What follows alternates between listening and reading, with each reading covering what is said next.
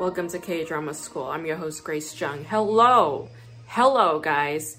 I have not covered a Korean drama in a minute, and that is because I am watching 3 shows all in one row. Yes, it's a lot to juggle, and they're still in the process of coming out, right? And I have my tastes, I have my preferences, but I also try to lean into the mainstream stuff, right? I try to keep the fans' appetite, if your appetite's wet on a certain show, I try to deal with that too. I can't watch that monster one, the Gyeongsung one. I can't do that just yet. I'll try and cover that if I can, because that casting is stellar. The casting on that is mwah.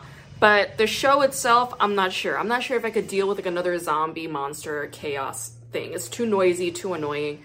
It's excessive. But I'm currently watching 3 shows, and I'll just update you on what I'm currently watching so that this podcast remains true to its word, that it's a K-drama podcast. So here we go. I'm watching Welcome to 삼달리. Is that the title? The one with that chick, the one that we saw in Mr. Queen, the one that everybody adores. Yeah. The show is a little bit redundant in a lot of ways. I feel like the drama that keeps coming up is nothing new, nothing high stakes. It's stuff we've already seen before. It feels like a overlay of Reply 1988 meets Our Blues. And then whatever rom-com stuff that has floating around in the ether. It's not a deep, grinding, sort of hit you in the gut level kind of drama that, Our Blues was. But it's also not convincingly beautiful, convincingly oh, there's real bonding here. There's a real substantial sort of kinship here among the young cats who grew up together.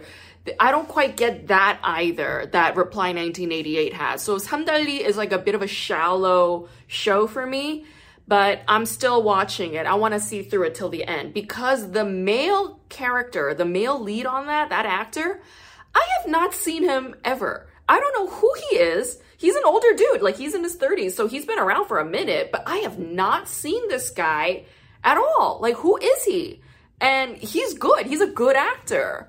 But there's something awkward about him. It's I don't know. He looks like a psychopath. I think maybe that's it.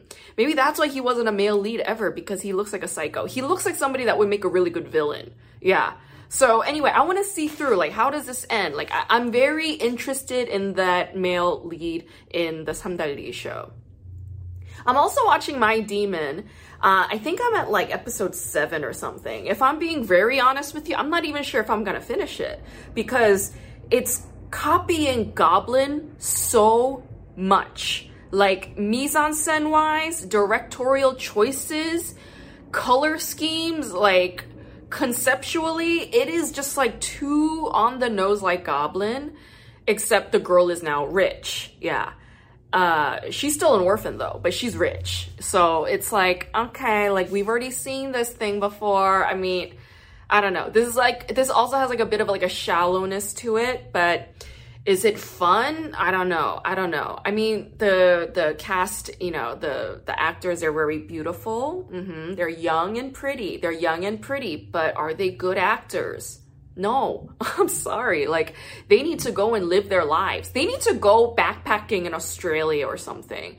Okay, go backpacking in Zimbabwe or something, and then come back, and then we'll see what you got. Where are your acting chops? You got to live your life to know what you bring to the table. Am I right? The last one I'm watching is Flowers in the Sand, and I would say this is my current favorite show.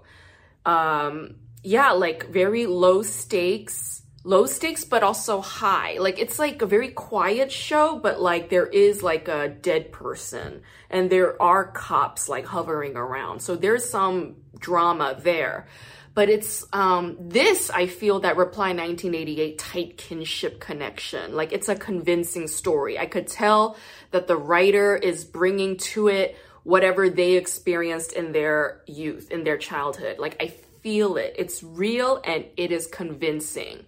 And I love it. Like the actor, the male lead in that, like he's packed on some protein. Yes, he's packed on weight. He's very convincing as a wrestler. He's a committed actor.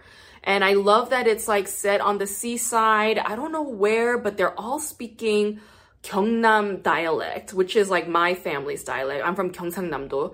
Maybe it's Gyeongbuk or something, but their accent's a little weird. Their dialect is a tad weird, and I don't know if it's because like the actors are bad at delivering it, or if it's just because it's a different, like this is a northern dialect versus, you know, I'm from Gyeongsangnam-do, so that's like a southern dialect.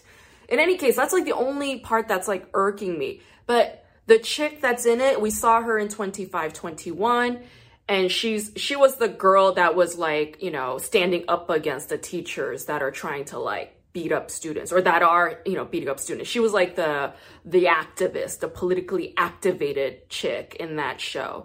And she's also bringing that strong female, you know, energy to this show. And it's like really beautiful to watch.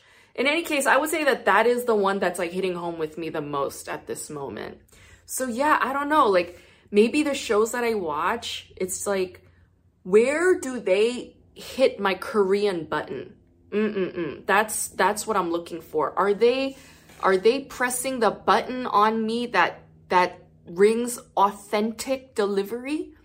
Do I sense authenticity here, like on a cultural level, on a storytelling level, on a character level, on a feel level? Like that's what I'm looking for. And I would say of the 3 shows that I'm currently juggling, like Flowers in the Sand, that's the one that's working for me at this moment. And if you guys are watching other shows, like on other platforms, like on Viki or whatever, let me know if there's a really good one, like a juicy one with like actors that you're like gaga over, and the story's like punchy, and you're like, I come to the television to watch this show. Like it got you excited, it's got you hooked. Then let me know, because I zipped through Viki and there's like nothing on it that I'm interested in. Not a single one. So I'm watching variety shows at the moment. So if you're on Viki, okay, or if you're on Viki, let me know, because at the moment, the only subscription I have is Netflix and Viki, and I'm on the cusp of getting rid of Viki. So let me know, you guys. Email me, info@kdramaschool.com. Thank you.